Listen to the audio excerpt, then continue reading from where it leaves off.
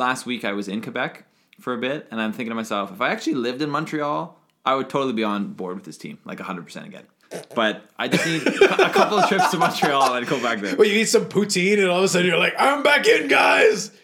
You're right. PK sucks. I hate that guy. Pretty much. I got you. I broke you. I knew it. It was only a matter of time. Magic poutine, that's what does it.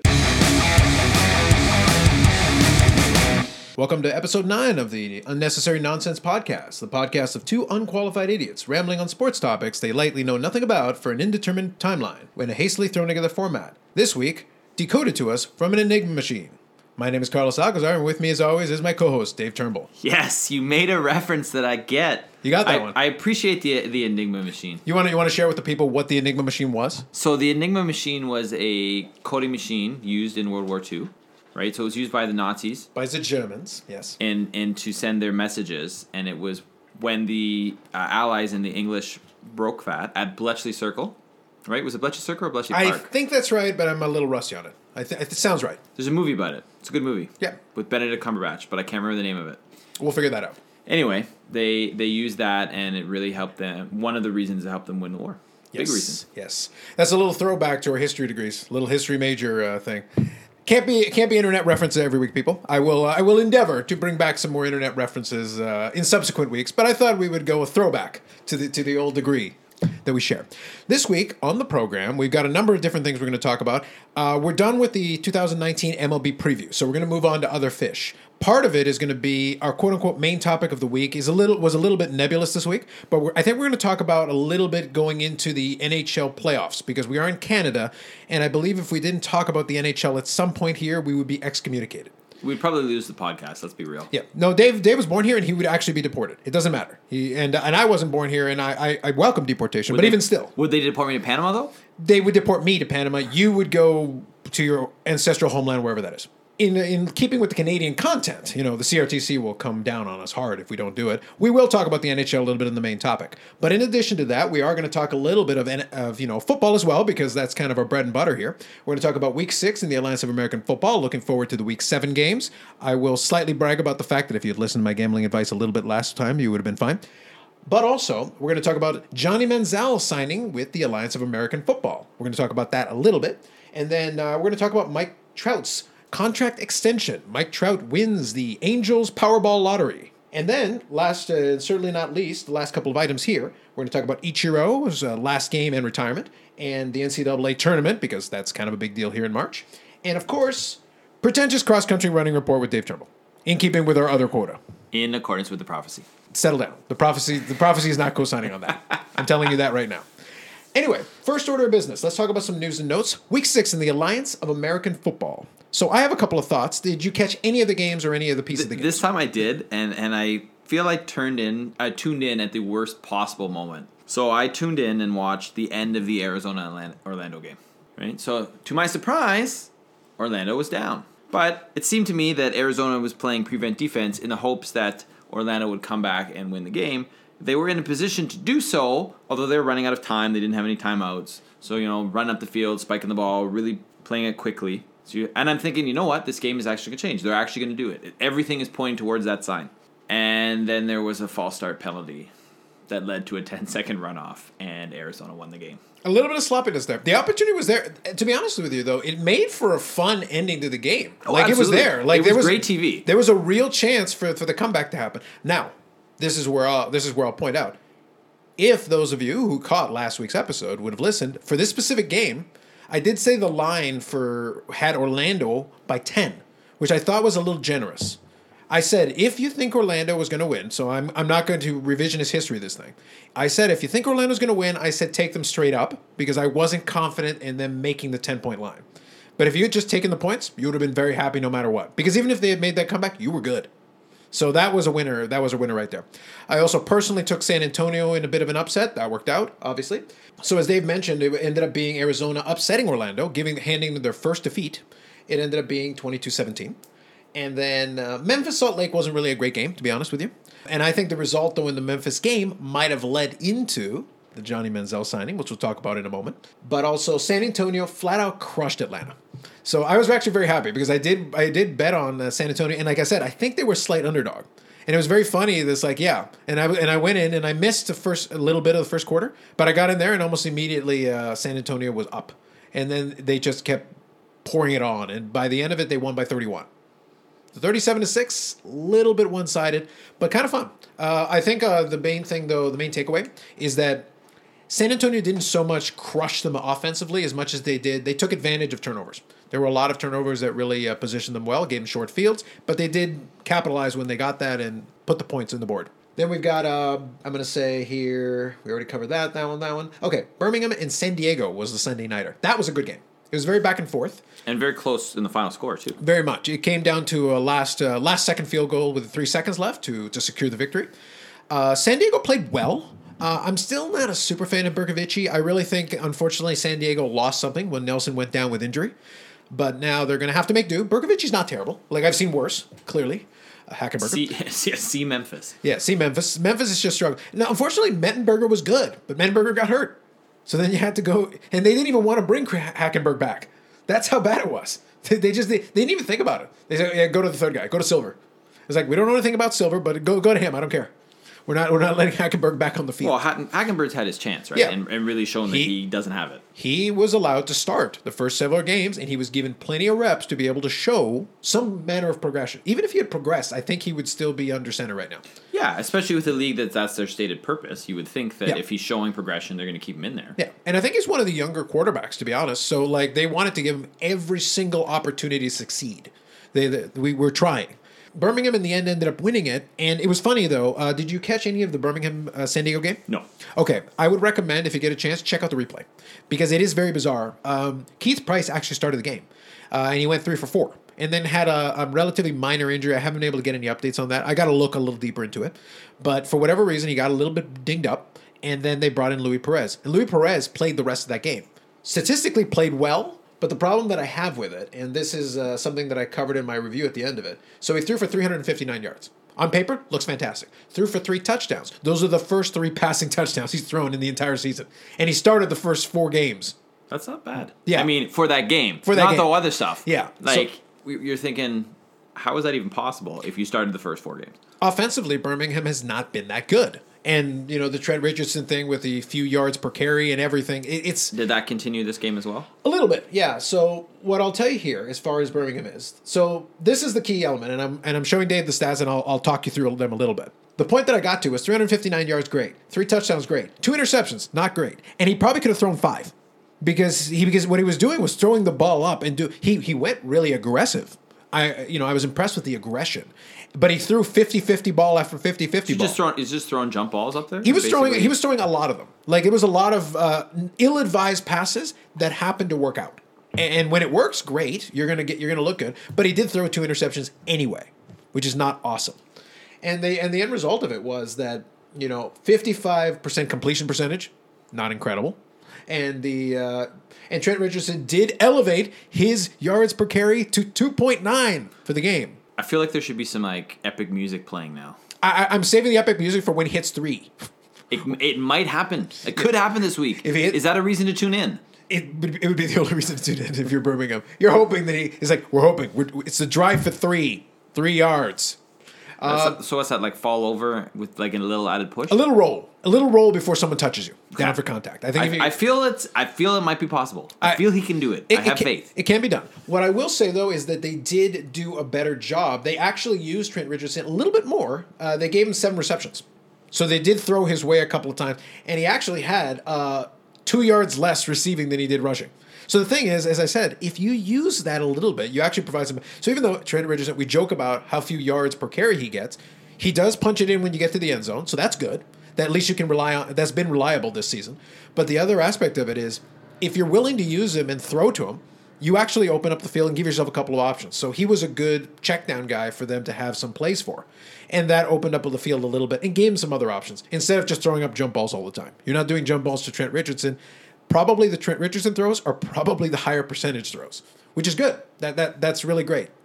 I would prefer that if I'm a Birmingham fan rather than Luis Perez just throwing it randomly. I'm almost completely out on Luis Perez despite that performance because I just saw so many throws that made me go shake my head and think back to bad Brett Favre. And the problem is Brett Favre, when Brett Favre is good, Brett Favre was very good. But when you got bad Brett Favre who's throwing the 50-50 balls and it's not working, you've got the 2007 NFC Championship. Always finding a way to go back there, right? I got there. The segue was clean. It was. Actually was pretty I was easy, able to connect the dots beautifully to get us there. Fair, I'll give you that. Yeah. I'll try to find a way to incorporate it into every episode. But it's gonna get harder progressively as we go along. But this one was an easy one. Anyway, so that's the bottom line. So looking at week 7, let's talk about that real quick, and then we'll move on to the next topic. All right, week 7 games. We got Orlando taking on Atlanta. I expect Orlando to rebound a little bit here. I would think so. I will say that the line in this one was currently 8.5. Now, this one I struggle with. The 10-point line against Arizona, I was all out on. Like, I was very emphatic about that. 8.5 is interesting because if Orlando comes out determined, I can totally see them clearing that line. This one is almost a keep away, is almost a go away for me. I would maybe just go Orlando straight up, to be honest with you. I would also expect Atlanta to want to redeem themselves a little bit after getting crushed by 31. And Aaron Murray is a good quarterback in this league. Yeah. So I expect a better performance from them, to be perfectly blunt. If Atlanta's actually able to generate some offense, then that 8.5-point line might be a little iffy. I would maybe take them straight up, even though you're not going to get a lot out of that. But, do whatever you want. This is just my suggestion for that game. Salt Lake is going to be taking on San Antonio. San Antonio is going to be back in the Alamo Dome. I expect coming off a solid victory, and the fans over at the Alamo Dome have been very supportive. I'm expecting another 30,000, which is great attendance for them. And if that's the case, I think it'll be really good. So they'll continue to lead the league in attendance. I think San Diego is going to be taking on Arizona on Sunday, which should be an interesting game. Yeah, that should actually be a good game. I would think out of the games listed this week, that would be my pick for the one to watch. I think so. In a tactical error of mammoth proportions, the Sunday nighter is going to be Birmingham taking on Memphis, which really isn't that compelling. The only item that could possibly make it interesting is our next topic. Johnny Manziel. Yes. So, Johnny Manziel. Let's talk about this. So, the big story to start off with was that Johnny Manziel basically signed a deal to go to the Alliance of American Football, which in terms was fine. We discussed that possibility. I still think it's a bad idea. I to be honest, I think he sucks. But from a headline grabbing standpoint, sure, you're going to get some interest. And the reason why I say that Sunday nighter might be interesting is because now the question is, does Johnny Manziel play? How much does he play? Are they going to save him for next week? Or are they going to get him in for at least some snaps this week? If they do get him in there and they announce it, I haven't seen anything about that yet, anything announced as far as that's concerned. But I would think if they intend to play him for even a little bit, I would announce that. Because you can get some eyeballs onto the game itself. It's going to be on the NFL Network, so people do have that. It's not one of those Bleacher Report ones. It's the NFL Network game, and it's the primetime game on Sunday. I think you can get eyeballs on that game if you say straight up, we're going to play him for at least a quarter or for a couple of series or something. For sure. I think so. I don't think it's going to help them. I think Memphis' quarterbacking situation is very poor. But let's talk briefly about how Memphis got Johnny Manziel. Because first right of refusal was San Antonio. Right. And they said, no, thank you. Yeah. It should be indicative. It should be something that people should keep in mind. San Antonio, from the collegiate rights from Texas A&M, had first right of refusal. And they said, we'd rather roll with Logan Woodside. Right. And also remember, San Antonio's it's not like they're running away with the league, right? No. They believe they're 500. No, they're 4-2. They're 4-2. They play well. They play well. They've actually been pretty decent. Oh, right. Yeah. So they're okay. Yeah. Right? But I think they've been trending upward, to be honest with you. I've liked what I've seen from Logan Woodside. Whereas I said, I'm out on Luis Perez right now because he's been trending downward and he's starting to make more erratic throw. Like, I'm not liking what I'm seeing. Right. Logan Woodside, though, has been slowly he's not blowing up the scoreboard. He's not putting up the big monster numbers, but he's being efficient. He's completing enough passes in the right way at the right time to give his team chances to win. And San Antonio as a team seems fairly well coached. They're doing actually the right. So they're looking at Logan Woodside and going like, he's not a liability. He's not hurting us. Well, if you're on an upward trajectory, yeah, and you're winning games. Why do you want to mess with that? Yeah, and you're winning games. It's like there's nothing to be gained by bringing the circus to town if it's not going to help you. No. Now, here's what I think. I mean, Memphis took a flyer on him. Right? And I think if any team was going to take Johnny Manziel, Memphis would probably be the one to do it because they have so many quarterbacking issues. Yeah. Well, the thing that gets me, this doesn't excite me at all. But the thing that I find curious is we still don't know what happened in the CFL. We know his numbers, right? We know that he went 2-6 as a starter with Montreal. He was about a 64% passing. He had 5 TDs and 7 interceptions. Yes. Not great numbers, but the passing statistics are passable, especially with a really bad team that he had to go with. But the thing is, there was some clause in his contract or agreement that he made with the CFL. So I was doing some reading here. Mm-hmm. So before he actually signed... Are you doing intrepid reporting? Hold on. I am doing some Go intrepid on. reporting. Please continue. So for those of you who don't know, originally he signed with the Hamilton Tiger Cats at the CFL. This is after his Cleveland days. And then Hamilton traded him to Montreal for 2 first-round draft picks, which right now looks like one of the best trades in the history of the Hamilton Tiger Cats. Topic for another day. But the point is, before he signed with the Ticats, he actually met with the commissioner of the CFL and had a one-on-one with the commissioner. Which you have to be honest, given his reputation. Which is fair for him, but unusual in a sense for a player, right? Generally speaking, when a player signs with the league, they don't have a personal one-on-one with the commissioner. Yep. So they, because of that and whatever, they came to some sort of agreement. Yeah, but think about how toxic he is, though, because Ricky Williams played in the CFL. And Ricky Williams had a couple of little issues there, himself, and they didn't see fit to do something like that with him. No. They just said, we'll let you try to play football. If you can play, you can play. Well, if he played can't, 1 year. He was playing during suspension. No, but that was the point. It's like he was suspended. So they still took him on and they didn't drugs. And they didn't need the same kind of conditions. They said, look, if you can play, you can play. If you can't, you can't. It seems to me that the issues they were worried about was the domestic violence and the potential for something further to happen and the alcohol abuse that had been happening has been documented. But we don't know exactly what went down. We don't know what the terms that he agreed to were. And the CFL nor Johnny Manziel has said this is why I got kicked out of the CFL. So there's something we're still missing here. One of the things that keeps coming up when people talk about it is it potentially work ethic. Now, if you read his tweets and you go into his stuff, one of the things he mentioned when he was let go by the CFL was, thank you, Montreal, for the opportunity. You've really reignited my love for the game and, how important it is to work hard. And so he alluded to that. Mm.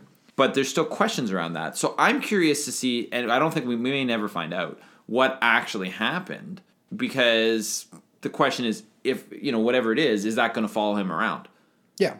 I think the questions, like I said, it's all speculation. We still won't have a lot of information. A little bit is starting to come out potentially. There are reports out there that the actual thing that the CFL had problems with is that he failed to attend some mandatory meetings that he had basically agreed to attend to for certain things.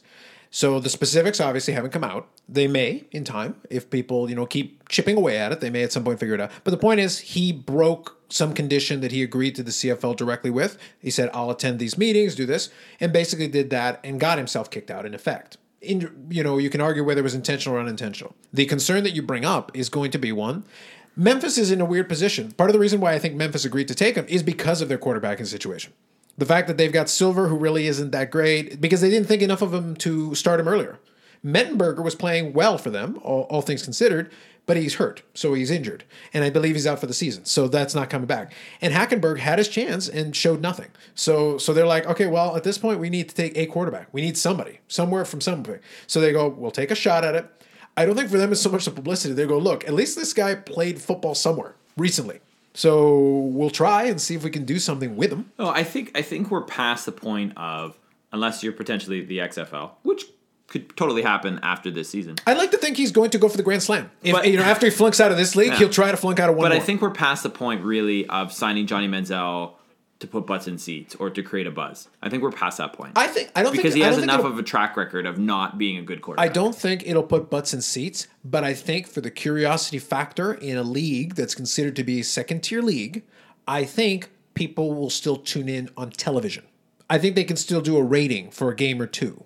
That's about as far as I think it'll go. I'm curious, especially since Memphis is so bad, I'm curious to see how Sunday's game, how the ratings compare to previous Sunday games. I think it's also going to depend on whether they let people know if he's going to play or not. Because if they don't say anything, don't even allude to it, people are going to be a little bit 50-50 iffy. No, for sure. They're not going to know. All I'm saying is, if it's between this game and March Madness, I'm taking March Madness. No. I think they know that right now, like this month, they're in hard competition because the NCAA tournament is going to dominate a lot of things, and there isn't really.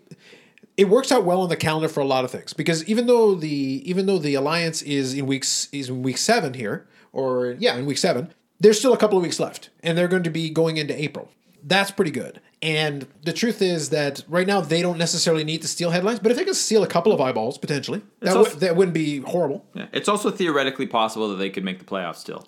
Highly unlikely, but theoretically possible. Yeah, the hopes are dwindling. I think they're basically just trying to see if they can salvage something. Yeah. Trying to squeak out a couple of wins. I think that's exactly right. Yeah, and they may as well grasp at straws. One more thing, I didn't put it on the format, but it totally occurred to me, and I forgot about it, and I should have put it on there. Did you hear that the Alliance has moved this championship game? No.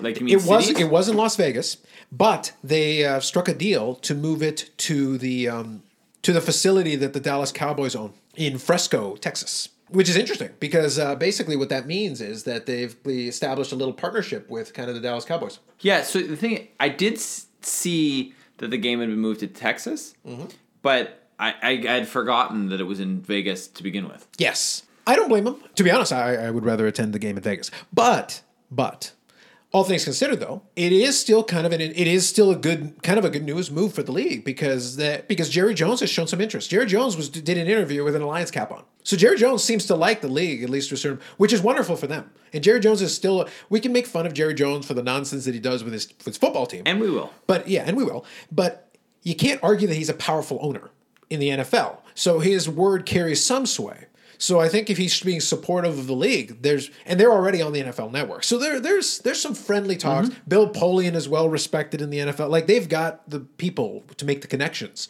Yeah. To be able to have, like I said, my big thing is if the Alliance of American Football, they've already established that they basically are going to play themselves as a developmental league. They've made no illusions otherwise. They've been very clear on this. The nail in the coffin for the nascent XFL before they even get out of the block is if the NFL basically endorses them as the de facto developmental league. It basically says, we're not going to interfere with you, but we'd love maybe to buy a piece of the league and we'll support you. Because as soon as they basically say that, players are going to go, wait a minute. So financially, you're supported. You've got strong ownership. You've got a billionaire who's backing you. Your salaries are pretty decent. Yeah, salaries are decent. If you want to play professional football, this is a living. And the NFL is paying attention to you because they basically defined you as the de facto feeder league.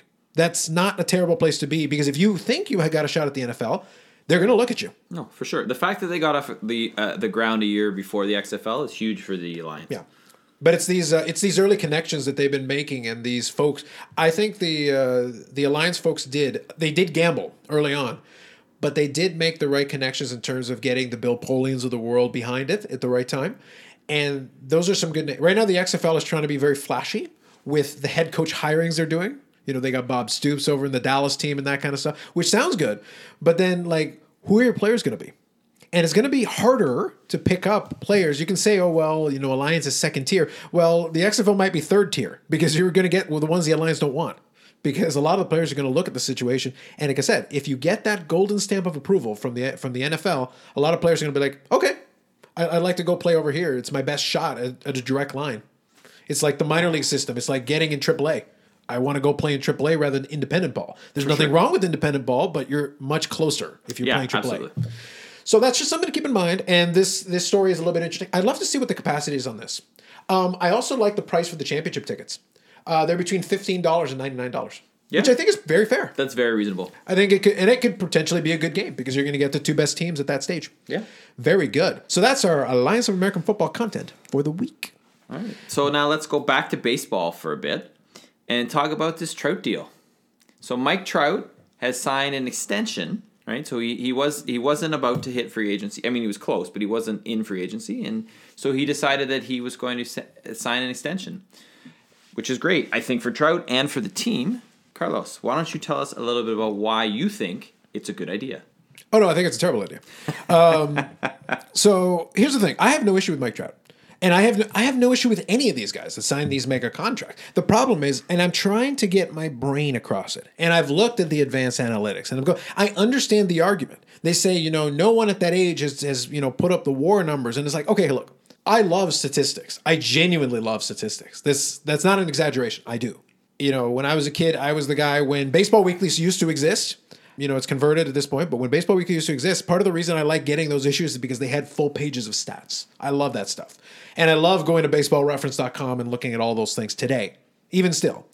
The thing is, I'm looking at Mike Trout, and I can see, you know, he's clearly great. That's not in question. The problem is I'm looking at it and going like, okay, are you guys paying him this because he's an all-time great, which he may well be. He's trending in that direction. The comparables at his age right now is like Frank Robinson. That's tremendous. But at the same time, statistically, if I actually look at it, I go, well, number one, you haven't won anything. And I'm not blaming Mike Trout for that, by the way. That's the Angels organization. That's the team they've built. They picked up Albert Pujols on the back end of his career after he had already been brilliant through his age 30 season. So I understand why they did it. They made the big splash. But Pujols was going to be in decline. That's just the way this works. And injuries have hampered him and all that stuff. That happens. And Albert Pujols will be a first ballot Hall of Famer. So I don't blame you for doing that move. But at the same time, looking at it from an organizational standpoint, so you've committed over $35 million per season to a player for 12 years. So you took the Bryce Harper deal, and then Mike Trout's basically said he and his agent got a call from the Angels that said, hey, tell him to hold your beer. And then you went and just blew it out of the water. 12 years, $426.5 million. I mean, monster numbers. The biggest problem I have with it is this. This is the best way I'll put it. Even if you think you're going to get it, I'm going to find very hard. I will take a bet with almost anybody who wants to take a bet on it that after year 7 of this extension, it's going to be really hard to justify it for the last 5 years or so. You're basically what you're hoping for in order to try to get your value, your bang for your buck out of this, is you're hoping that you can get past year 7 without injury problems, without, a decline of some kind. Because here's the thing. Mike Trout is obviously still not exactly at his peak yet. Theoretically, if you take hitters historically, right when they get into the late 20s and early 30s is when they hit their prime, and then they basically run out of their prime right about their mid-30s. And historically, this is proven. Even in the article that I'll cite, and I'll put a link in the description and in the show notes, they basically have to look for comparables for Mike Trout because they're saying that the consistency is rare, especially at a young age. So they're looking at like Mickey Mantle and Willie Mays, and they play out that scenario. Well, Mickey Mantle and Willie Mays. So Mickey Mantle, injuries, his drinking, various things. After his age 34 season, he went into a precipitous decline. Injuries finally piled up. They had already been happening his whole career, but they finally hit him and he couldn't recover from them anymore. The cumulative effect is taken there. So by that point, he was in a steady decline. His last several seasons were actually kind of sad by comparison. And Willie Mays, right around that same point in his mid-30s, 34, 35, he was still an excellent player. But then he began to decline also. Now, he did it a little more gracefully. At the tail end, he was really bad compared to his capabilities. Right, but everyone's going to decline event. I mean, that's going to happen. But some guys hit a wall and then collapse. No, for and sure. Some guys move down steadily. Willie Mays was the more steady. And what you're hoping for is that it's going to be a not a precipitous decline. That it's a gradual. But here's the thing: if you're an Angels fan, right, playing a little devil's advocate here. If you're an Angels fan, and let's say within that first 7 years of the deal, you win a World Series championship or two, do you care? No, you don't. But my thought process is, what I'm looking at with these teams, I understand why the players do it, and I'm sure they wouldn't agree to it. If it was me and I was the Angels, I would be like, okay, look, we're going to give you a $400 million extension, but here's what I'm going to do. I'm going to give you $50 million a year for 8 years, and then after that, figure it out. I'm going to give you the same amount, but I'm going to give it to you in a shorter span of time. It's still gonna, as an organization, it's still gonna, 35 is, easier to swallow. Guess what, guys? $15 million a year.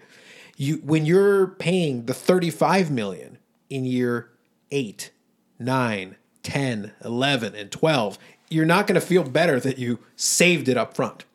You almost want to be like, look, can I just pay you more money than God per season, but just cut down the time period and just be like, look, per season, this is obscene.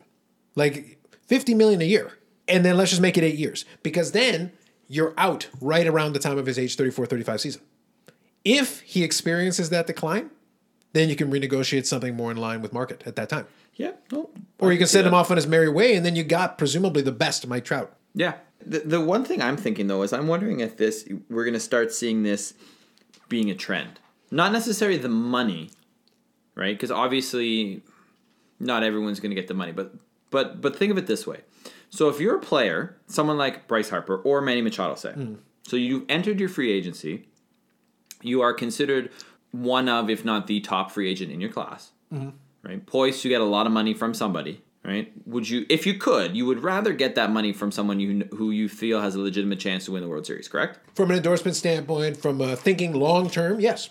I think we would both argue that right now, I mean, the Phillies are probably a little further along, right? But I don't think either San Diego or Philadelphia are really in the position that they're going to win a World Series within the next couple of years. Maybe. We could be wrong. Yeah. But I'm seeing all these other players signing these deals, and I'm thinking maybe you're going to start seeing, people say, look, the grass isn't always greener on the other side because I might not be able to sign with the team I want. So if I'm in a position where I'm going to just get paid ridiculous money anyway, or at least more than I'm getting paid. Yeah. Maybe not ridiculous money, but I'm poised to make some good money. Maybe I am just going to sign the extension where I am and stay where I am. So think about this. Here's some other comparable things. All right? Alex Bregman. He's pulling out the newspaper articles. We're going old school. Here we go. Okay? 6 years, $100 million extension. Yep. Okay? The White Sox. Yes, those White Sox. That couldn't possibly be worse than last year. Couldn't possibly. They could be lose worse. 100 games and not possibly be worse. They're Eloy Jimenez. A prospect. Number 3 prospect. So he's behind Vladimir Guerrero Jr. on the prospect list. Sure. Right? He got the largest financial guarantee for a position player before his major league debut. 6 years, $43 million. Guaranteed. I accept your terms. Okay? Right? Tampa Bay Rays infielder Brandon Lowe. 6 years, at least $24 million. Blake Snell. 5 years, $50 million. Days after the club had re-upped him for a raise of $15,500. So you get like a little bit of raise and then some more guaranteed money. Paul Goldschmidt, who just got signed by St. Louis, agreed to a 5-year, $130 million. Last one. Red Sox, Chris Sale. 5 years, $145 million, pending a physical for him. Yeah. But I think what we're seeing is, because the collective bargaining agreement is going to be up soon, so there's talk about what's free agency going to look like in the future. I think you just made the main point there, though. I think a lot of these players are looking at that and going like, hold on, I'd like to secure my money. Fair enough. Yeah. But I also think if you're seeing guys... But here's the other point to that, which is I'm trying to make. And I think that's a totally fair point. Yep. And probably enters the thinking. At least a little bit. But if you're seeing guys who are top of their game, not signing contracts till the middle of spring training, right? If you have the chance to, make some guaranteed money, which is still good money, and you're not going to be, you're not a Bryce Harper. You're a good player, but you're not considered, and I know we can make the argument that Bryce Harper isn't that good. Carlos likes to make that argument. I'm not saying he's not good. I'm saying he's not highest end players of all time good at this point. Like, I haven't seen that. I've seen one MVP season. Like, settle down, everyone. But I think people will start saying, you know what, maybe I can take the guaranteed money. I'm in a place where I'm comfortable, right? Because there's no guarantee that I'm going to go to a better team because they may not offer me that kind of money. Just something to think about, But what if you're able to get KD and Kyrie? Well, in that case. Yeah. The thing is, I don't disagree. I think, though, there's something to be said. Like, taking even, like, the Manny Machado one. Would you take $300 million to play in San Diego?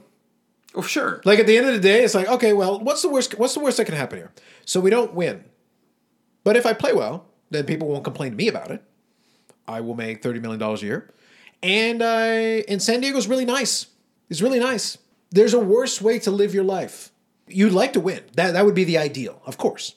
But at the end of the day, there's something to be said for, being able to live your life the way you want to live it and just be happy. For sure. Just chilling out. Fans don't necessarily like that. It isn't, and it's understandable because you're a fan because you're competitive.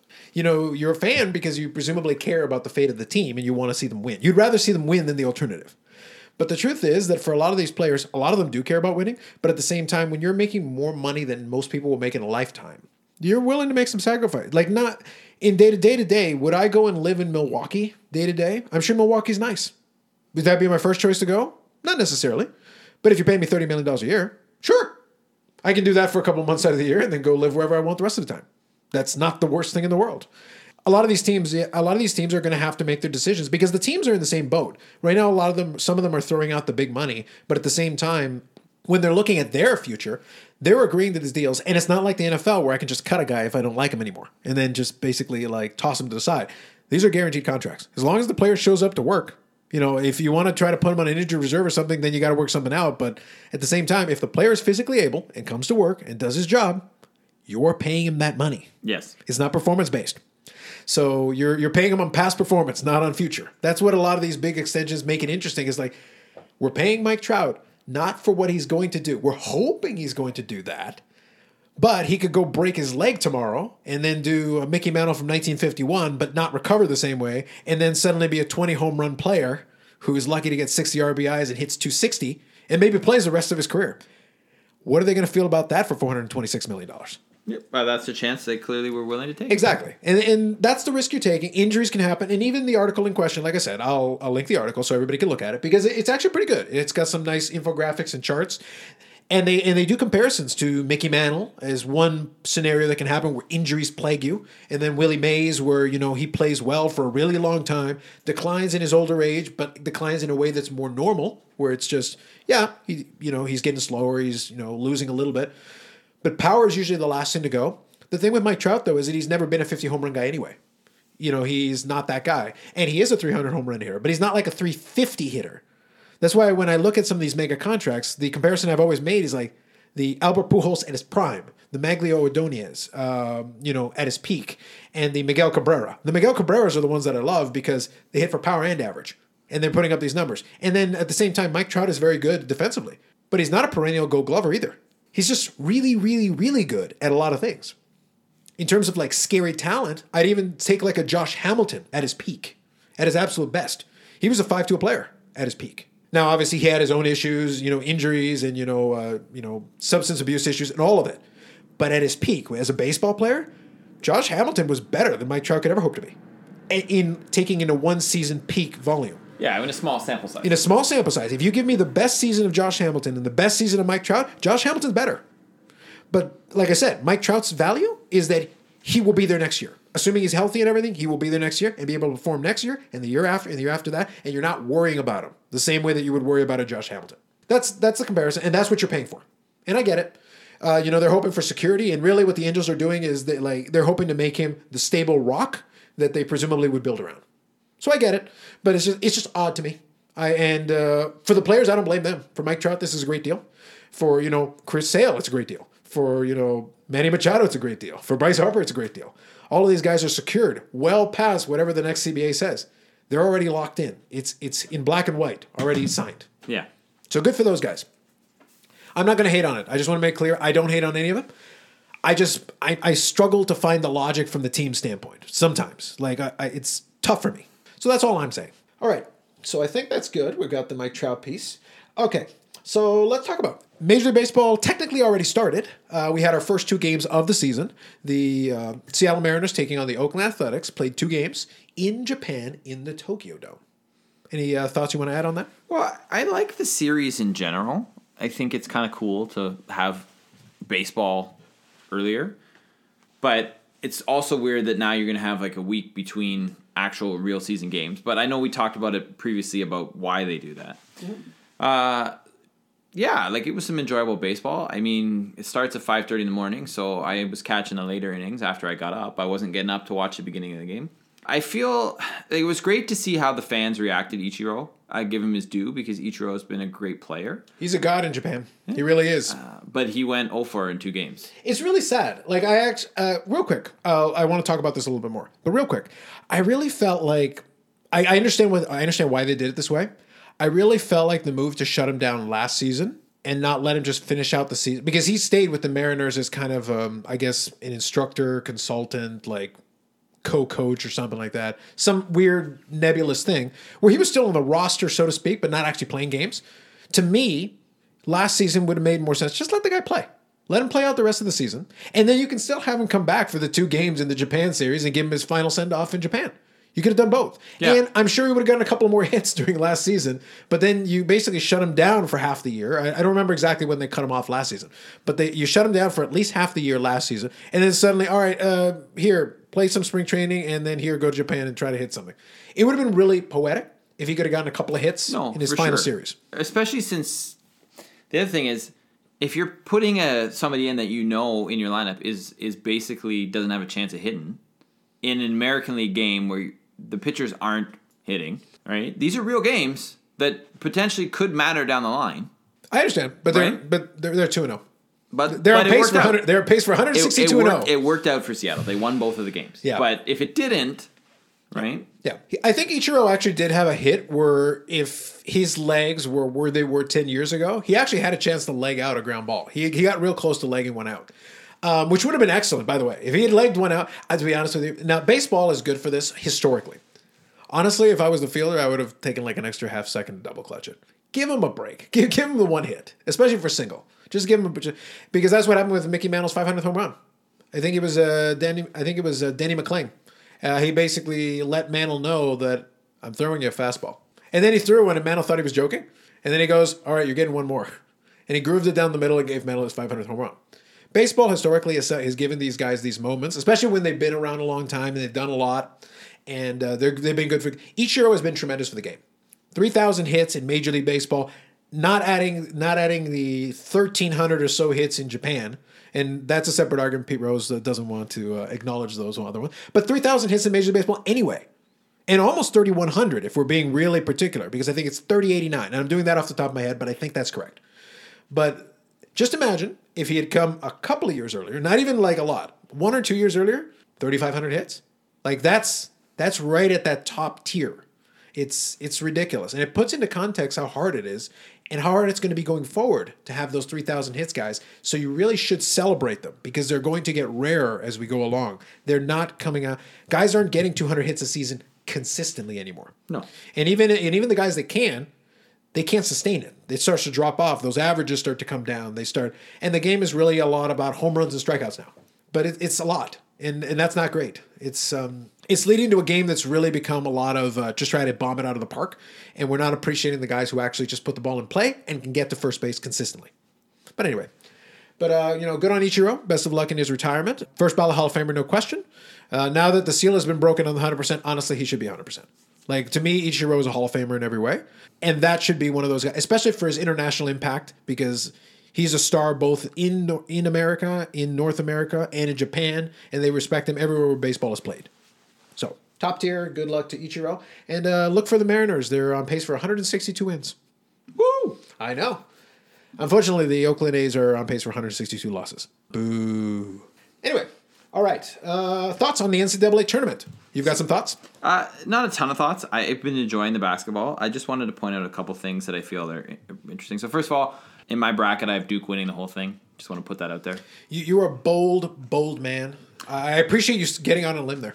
Mostly because of RJ Barrett, the Canadian that plays for them, who had 26 points and 14 rebounds in the first game, which was more points than Zion had. I just want to put that out there too. But they they won 85-62, which is great in the first game. A couple other things that are of note. I think Oregon's a team to watch. They were the lower seed, but they beat Wisconsin. So I feel I don't think obviously they're going to win it because they picked Duke, but I feel they're poised to make a run. And the Liberty Flames beat the Mississippi Bulldogs, Mississippi State. Yeah, I think it was a big upset, right? That was a big upset. What were the rankings? I don't remember what the two seeds were there. I want to say one was a 12. It was like a 12-6, okay. Something like that. Yeah, every year there's a couple of those, like where like a lower seed will knock somebody off. Like when an 8 beats a 9, a 9 beats an 8. Not a big deal. It's okay, whatever. Yeah, but I think if you're a double-digit seed and you beat the other one, that's kind of a big deal, especially in the early rounds. And Iona gave North Carolina a scare last night. Iona, my old high school. Good job, guys. They were up at halftime, but then North Carolina, clearly the halftime talk worked. I'm joking. It's just fun for me whenever someone says Iona. I wanted to put out for you. Okay. I'm not sure you're aware of this. Go on. The University of Buffalo. Oh, let's represent. I think Buffalo. Is it UB or U of B? I forget what they call themselves. U of B is actually U of B, but they might call themselves. I've actually been by that campus. I was by that campus with Oaks. Nice. We were driving by. I think we got lost. I think we went the wrong way to head to sunny scenic Tonawanda, and we ended up somehow beside the University of Buffalo. But they won. They were the higher seed. They won. Okay. Yeah. But do you know who they beat? Arizona State? Yes. Not even guessing. I just assumed that was where you were going with that. So. Yeah, not great. It's not been good times for Arizona State athletics.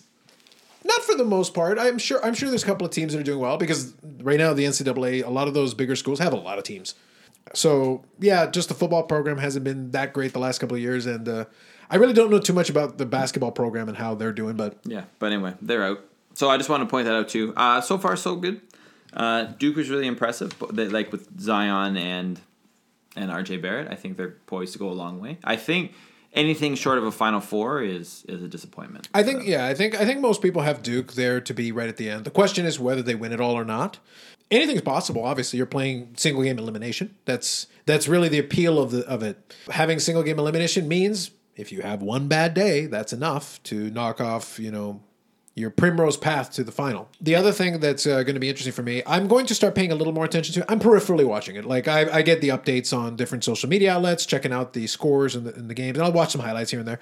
When we get to maybe the Elite Eight, most likely the Final Four. When we get to the Final Four, I want to check it out a little bit more because then you're down to the best teams. There are some good games though. From all accounts that I've heard, there have been some really good games already, and in the early rounds there are good games. And the other thing though, there's also some really bad basketball. Of course, absolutely.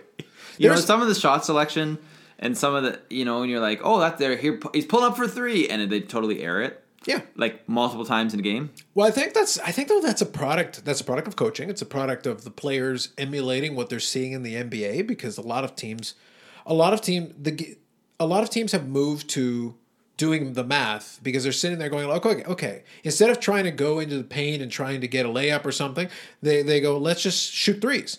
But what if you miss? It's like, oh yeah, you're going to miss. You're probably going to miss most of them.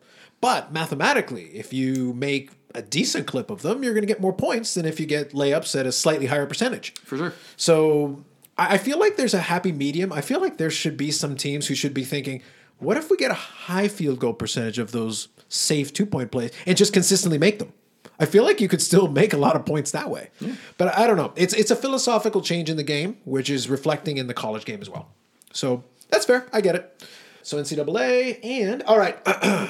With much regret and hesitation, I give you the pretentious cross-country running report with Dave Turbo. So today's report comes from the Toronto FC home opener. This is just something that I find is interesting with the game. So let me try and explain this and why. This is my point. Nobody cares in the long run, and nothing is going to change. Stop right there. I think we can just cut it off. Podcast over. Good job, everyone. We did it. we can if you want. It's like, we did it, you guys. We totally did it. We finally got the admission. It's like, if you want to know actually what we're talking about, read the article in the description. Yeah, there you go. Go on.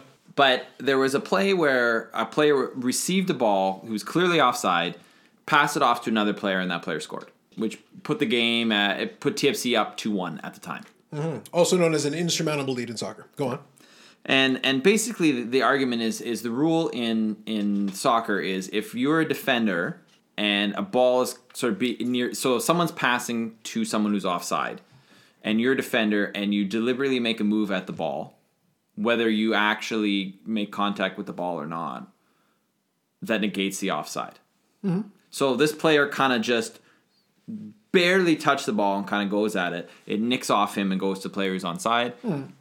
The referee, the assistant referee, actually raises his flag for offside, but then goes, wait, no, that was deflection. Takes it down, and then the goal is scored. Obviously, the New England players are quite upset. Yeah. It goes to VAR. That's not dissimilar, though, to the, not to bring it. That's not dissimilar to the other football, where, if you kick the ball off or if you hit a punt, and the guy goes like he's going to, he fails to call for a fair catch, and then is moving away like he's going to let it go, and then touches it, and it nicks him, and then the other team immediately picks it up and runs it in for a touchdown. For sure. Which is the thing that gets me is so the people are talking about it, like the media and some of the players, especially on New England, are talking about like this is some great travesty in the sense that I can't believe this happened. What if someone now just goes and deliberately stands offside? This has been the rule for a very long time. It's not like this rule just was invented. Yeah, as far as what the gist I've got, as much as I do enjoy pretentious cross country running, I did read the article, but yeah, that's the impression I got is that this isn't a new rule. They didn't invent this yesterday. And which is why it's the other reason it's not going to change is that there's actually the committee that makes the rules and changes the rules if need be every year. Secret cabal? Yeah, is basically the FAs of Great Britain. So like Wales, Northern Ireland, Scotland, England, and like FIFA. And they get together and change. Can I join this cabal? The drinking would be tremendous. So it's like if you have an issue in like North America or in Africa or in, let's just go Oceania. Wow. Wow. You have no real final say in what happens, right? It is a very selective committee that changes the rules. I think this is a whole hullabaloo about nothing. Ooh, right? Hullabaloo. Nothing is going to change. The rule's not going to change. They're not going to go, there's something, right? Now, if something like this happens like multiple times in a World Cup, then maybe you see a change. Otherwise, get over it. New England, get over it. People who are complaining about it, get over it. Move on. Nothing to see here. Yeah. The thing is, like I said, nuances like this are not unique to soccer as a sport. There are different rules, and different teams learn how to exploit rules. It's not unlike people, and I've seen people complain about different quarterbacks in, the NFL doing hard counts and different things to induce an offside. They and then they get a free play. And then they go and they bomb it, and if they hit the touchdown, the other team's like, what is that? But that's part of the rules. Yeah. And, going back into baseball history, if there's an edge, if there's something you can use within the context of the rules, and even if after the fact you go, oh, that's shady, it's like, but that wasn't against the rules at the time. And you can always throw that back. You want to change the rule? Fine, change the rule. But otherwise, if there's an edge to be gained, I'm taking it. Yeah. I'm doing everything in my power. My goal is to win. So if my goal is to win, then I have to look at all the rules. My job is to understand the rule so that I can apply it to my best advantage. Exactly. Very Bill Belichickian of us. But that's the reality. It's until you change that rule, I am taking it to its absolute limit. I'm going to go into that gray area. And then if, you catch me and it turns out it's against, I go, oh, my bad. And then you back away and you move on. Yeah. And then you find another rule to exploit. Exactly. That's just how it works. There we go. That's fair. And that has been your pretentious cross-country running report. Exciting and scintillating as always. As always. Let's talk some hockey. All right, hockey. The CRTC will be pleased that we are going to discuss. Matchups haven't been fully established, but we can start to get a bit of an idea based on the standings as they stand today. I think for most teams, I could be mistaken, I think we're about 6 or 7 games out from the end of the regular season for most of these teams. Correct. Yeah, but we can start to get a little bit of a view of what the matchups look like currently. When we get the official matchups, when we're actually at the end and all the playoff things have been solidified, we'll have one more discussion where we'll look at total predictions, but we can at least get a view of what it looks like today. So we've got some matchups. The link is going to be in the description to an ESPN. I can't say article. It's more like an ESPN placeholder page where they're showing the breakdowns of the current situation. And I'm assuming they update this as it goes. Okay, perfect. So which is great. So the link will be in the description and in the show notes, so you can check it out and see kind of what we're talking about as well. Any of these you want to pick on off the bat? Well, I think the biggest thing is really I feel like the East is pretty much set for the most part, I think except for who's going to get the wild card. Correct. I think that's true. So right now you have Montreal's in the last spot, also known as the team you excommunicated. Something like that. I was also last week. I was in Quebec for a bit, and I'm thinking to myself, if I actually lived in Montreal, I would totally be on board with this team, 100% again. But I just need a couple of trips to Montreal and I'd go back there. Well, you need some poutine, and all of a sudden you're like, I'm back in, guys. You're right. PK sucks. I hate that guy. Pretty much. I got you. I broke you. I knew it. It was only a matter of time. Magic poutine. That's what does it. Yeah, that was it. You weren't ready for that one, were you? So I really hope, and Carolina's also on the bubble too. So Carolina, I hope makes it. Okay. Really, just for any particular reasons? The bunch of jerks. Oh, yes, you're right. Well, we got to show some love to Tom Dundon. He showed some love for the Alliance. Absolutely, yeah. But I think they will. They have some hard matchups remaining in terms of they have quality teams. Based on this projection, though, if Carolina does in, they're looking at facing Washington. And Washington is going to be tough. Yeah. Especially in the first round, because they're not going to want to bounce out in the first round after winning the Stanley Cup last year. No, they're definitely going to want to at least equate themselves well. And I think Ovechkin knows. He finally got over the hump. He got one. But there's only so many years where that team is going to be in that position, and you're going to want to maximize that window, whatever it is. But here's the telling thing is they actually have 2 games against Washington left. Sure. Yeah. Right? On March 26th and March 28th. And I want Ovechkin to get his damn 50th goal. 2 goals, man. Come on. So, I think that'll happen. So we'll see there. I don't know what's going to happen there. Obviously, we don't know because it's just prediction. But I feel that one interests me. The other matchup in the East that I think whoever plays Tampa Bay is going to destroy them, which will probably be Montreal. It could be Columbus. Columbus is only 1 point behind Montreal, so it depends what happens there. But I think Tampa Bay is going to. I would be very surprised if they don't make it to the Stanley Cup final. Now, semi-related to this, question for you. There's 2 things in play with Tampa that is interesting to me. As we've gotten closer now, because now we're into mid to late March, getting close to April. That's around the time that my interest in hockey reaches its peak because we're getting close to the playoffs. Now it gets interesting to me, and I start paying a little closer attention as well. Tampa Bay is interesting to me because I think it's because obviously they're going to have the scoring champion, and he's playing tremendous. I want to say Kucherov, but all of a sudden I'm blanking. Is it, who is it? Well, anyway, I'll look it up here in a minute. But anyway, 120 points, 58 wins right now for Tampa Bay as we record right now. They've got a shot. Is it Kucherov? Yeah. Beautiful. All right, sweet. Carlos's memory from fatigue for the win. But 58 wins, 120 points for the Tampa Bay Lightning. Both the wins record and the points record are both in play. But, it's going to be a stretch. The wins record, I believe, is 62 wins for the Detroit Red Wings, I believe, in the mid-90s. So they had 62 wins, which was the record for wins for a single team in the NHL in a single season. That's in play. They've got, I believe, 7 games left. Yep. So with 58 wins, they need to go 5-2 in some variation. That's in play. That's doable. That's a breakable record.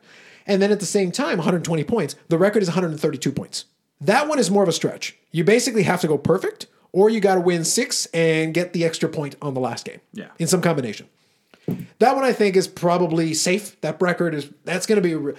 Could you imagine that was one of the mid 70s Montreal Canadiens teams? 132 points. Oh, that's crazy. That's disgusting. But it's still the fact that they have a chance to do it. Yeah. That's worth tuning. It means until they don't have the chance anymore. It's definitely worth watching. It's a tremendous season. The Tampa Bay Lightning down the stretch. But the real question is going to be also, do they want to go for that record? Because they're clinched. The President's Trophy is locked up. Yep. They don't have to worry about that. They've got the number 1 seed in the East, and they've got the best record in the NHL. Yeah. Nothing can change that. I don't think the goal is going to be to they're not going to hurt their playoff chances to go for this record. But at the same time, they're historic records. It's not like they come across every day, and it's not like you have to have a magical season to even have a shot. For sure. At this point.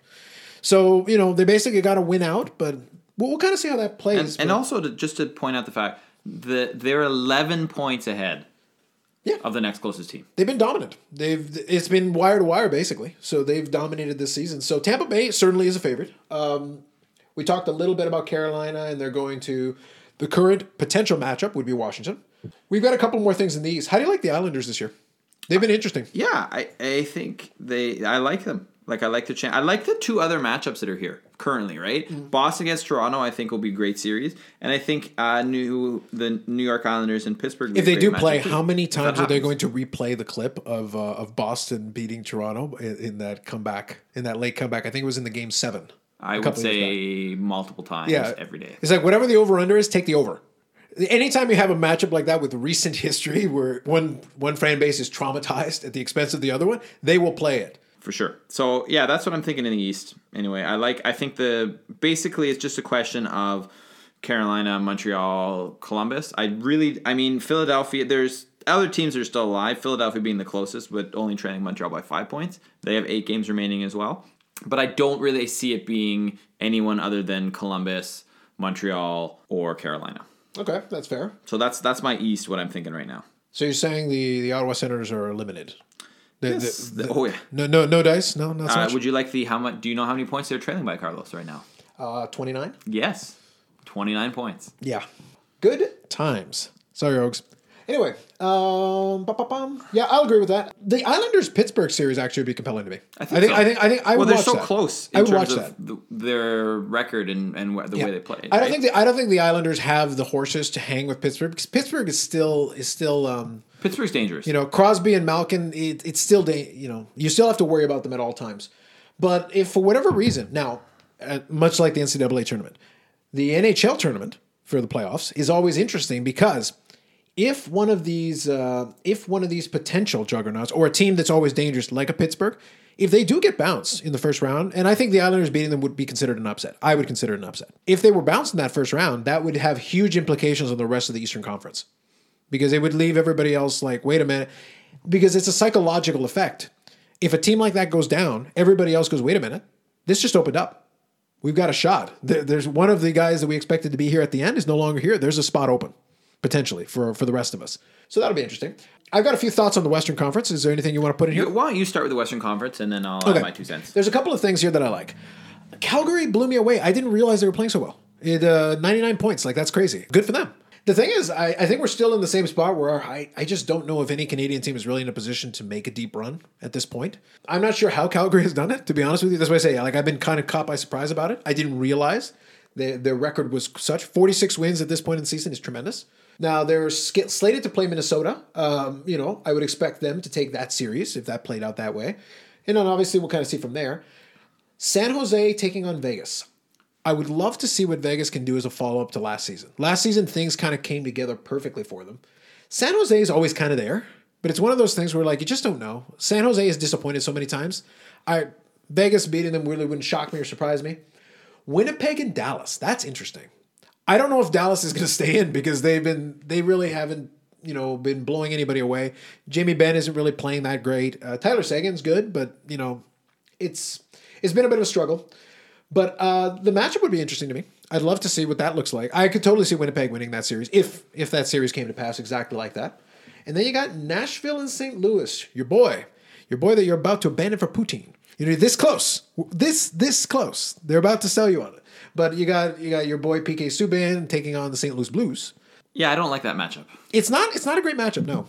I don't mean necessarily in terms of players of teams. I don't like that matchup for Nashville.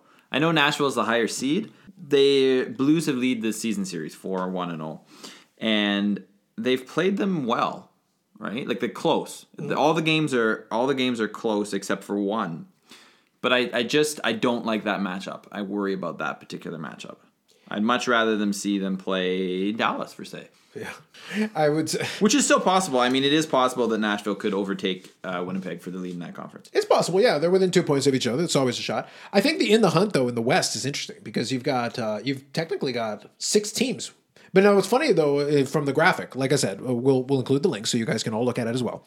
But what's interesting about it is that in the hunt, every single one of them is you're comparing them to Minnesota. Literally, Minnesota's the one in danger from all of these teams in the hunt. Colorado is 1 point trailing Minnesota. Arizona trailing Minnesota by 1 point. Chicago trailing Minnesota by 5. Well, that's because Minnesota's got the last spot right now, and I think they haven't been playing. Obviously they haven't been playing out of this world. They only have 7 games left, whereas some of the teams chasing them have 8. Chicago has 9 games. So just by winning that game in hand, right? Colorado or Arizona jumps Minnesota. Yeah, for sure. Yeah, that's what I say. The West, back in the day, the West was always the more compelling conference for me because there were so many good teams that didn't make the playoffs in the West. And you look at them and go like, this team was good, but they were playing in the West. Yeah. And it was hard. And then you have to get through the Western playoffs. And in the West, they were these teams. I always think back fondly. So when I talk about the Western Conference, I'm thinking back to the mid to late 90s and the early 2000s because that was the peak period for me in the West. And that was where you had the Dallas Stars at their best playing on the Detroit Red Wings, who were at their best, playing in Colorado, and these 3 teams were basically bashing each other over the head every single year. And basically some combination of those 3 teams would always be there right at the end. And they would all represent for the Western Conference in the finals. And it was just ridiculous. It was obscene. I don't think it's quite like that anymore. You've got a little more parity, I think. But I think there are some strong teams coming out of the Western Conference. And that's exciting. I think that makes for some good matchups and some potentially good games. I think what's going to be interesting to see for me going forward, obviously this season is what it's going to be. And then in subsequent seasons, Edmonton has fallen off so much. And they're just not playing well. And I don't know what's supposed to change over in Edmonton. With Connor McDavid and all that, it was supposed to have been better than this, and it just never got there. And I don't know if it ever will. I'm not sure about that. It's frustrating if you're an Edmonton fan. Yeah, but it was very funny because the amount of squandered opportunity. It's not like they haven't had talent. That's the thing with Edmonton is that you can't use the Canadian dollar as an excuse necessarily anymore because all the Canadian teams are under that restraint. And the Winnipegs of the world are being competitive, and Calgary obviously is being competitive. So, and the historical rival Calgary is, right at the top of that food chain out in the West. So, what's your excuse? What are you doing yourselves? And just as something that people could use as an excuse, you have a new arena. You're playing in a new arena, right? So you have a state-of-the-art facility too. Yeah, and that's you can't use that as an excuse or a distraction. Yeah, that's always been the thing with teams. It's like, oh, we need a new arena. It's like, well, fine, here's a new arena. Oh, but we need another new arena. What's the point of building an arena if within 10 or 15 years you tell me you need another new arena? I know, it's annoying. It's stupid. And the problem is, listen, municipalities around the world, no matter what the sport is, stop building them arenas. If you're a billionaire, build your own damn stadium, build your own damn arena, or finance it. If you wanted to build a building and you were operating a business, you would go to the bank and ask them for money. And they would say, why do you want money? I need to build a building. Why? Because I do business there. And then the bank would look at it and either give you the money or not. That's how business works. No, this whole leveraging the government, we're going to move the team if you don't build us a new building. I hate it. But at this point, with a lot of these leagues, honestly, I'd love a municipality to go, okay, look, we want to keep the team, but where are you going to move it? Where? Like, there's only so many places that have facilities capable of it, the population base capable of it, the money capable of it. And what if they refuse to give you money for an arena too? Shut up. Yeah. Build your own damn arena. Exactly. So anyway, we'll see how that goes. But one thing we can always look forward to is if any of these, NHL teams eventually, especially the ones in the southern United States, if any more of them run into financial problems and they look for potential places, we can always dangle the Quebec City thing again. And then, what would be even better is if they draw you back with the poutine would be if Quebec City gets a team, well, then they steal you. I don't know. Probably not. The previous rivalry between the Canadians and the Nordiques, I don't think I could do that. All right. Wake me up when the Montreal Maroons come back. I'll be in on that. All right. Sounds good. So that's covering kind of the NHL, playoffs. Right now, obviously, we've got to solidify these matchups a little bit more. Once we get into the final ones, then we can start actually making some real predictions. Maybe we'll do. Here's my thought. When we actually have the real playoff standings and we know exactly what the matchup is going to be, NCAA style, let's do the brackets. We'll do. We'll do the predictions all the way to the Stanley Cup final. Sounds like a plan. And then you can tell us all how we're idiots, but keep in mind that right in the preamble of the show, we acknowledge our idiocy, so just be aware of that. But that should be good. Now let's talk about what we're looking forward to this week. All right, I got 2 things on my list for you. What do you got? So one which I'm not really looking forward to in the sense of that I don't really feel it means very much, but it is a soccer thing. So Canada is playing an international game, not a friendly. It's part of the CONCACAF Nations League, which is kind of a dumb idea anyway. But they're playing French Guiana in BC on Sunday. As opposed to German 6 Guyana? p.m. Eastern Time. What other options are there? Just regular Guyana. Okay, fine. Sure. But get this. This is the part that I feel you're going to love the most. Go on. Okay? So you know how there's a governing body for soccer, right? FIFA? You're aware of this. We established secret cabals. Go on. You're aware that each region in the world, like North America, South America, they have their own governing body of soccer. Sure, yeah. Right? So in this case, CONCACAF. French Guiana is not recognized by FIFA as a real country. Damn them. So that's who Canada's playing on Sunday. And I expect them to win quite handily. Canada, that is, which is saying something in soccer. The other thing I will say that I am looking forward to is the opening of the MLB season. Of course, absolutely. I'm not going to name any particular game but I am going to just say, generally speaking, I'm looking forward to that. And my attention will continue to be on the NCAA tournament. So tomorrow, Sunday, Duke has Central Florida, so that's a 1 versus a 9, in case you're wondering. And also tomorrow, Buffalo is playing Texas Tech. Buffalo being a 6, Texas Tech being a 3. So I'll leave those games out there. And another one which should be good is a second round game. You actually have a 12 seed playing a 13 seed, which is Oregon, which is a team I said look out for. Again, not because I think they're going to win it all, but because I think they're going to make some noise. And especially if they do that again. So that's what I've got for you for this week, Carlos. All right, sounds fair. So mine is a little more straightforward. No UFC card that I'm aware of. I'll double check, but I don't think nothing that stood out to me. Alliance games, of course. I'm going to watch those. I'm going to then have my thoughts, post that either on the Monday or the Tuesday. I'll put that on the YouTube channel, which we'll do shameless plugs in a moment. I am also going to focus my attention a little bit more on, now that we're getting closer, like I said, as I alluded to during the hockey playoff portion of our discussion here, I'm going to start paying a little bit more attention now to these teams because I've been watching a couple of games here and there, but I want to start kind of honing down a little bit more so that when I try to make my predictions for the playoffs, I want to kind of see these teams play, especially down the stretch. So, we've got some games. Montreal's taking on Carolina on Sunday. That's a big one. We've got that going on, so that's a good one. And then we've got Columbus, who's fighting for that playoff spot, taking on Vancouver in the primetime game. The good part is, in Canada, you don't need any special channels or anything. There's a lot of hockey games on. If you have any of the major sports networks, you can get your share of hockey, the local teams, and some of the teams throughout the country. So that won't be too much of an issue. I may squeeze in a little bit of spring training baseball, but it's going to be a couple of innings here and there because, like I said, spring training, I don't care about that much. Winning the spring training crown isn't really going to impress anybody.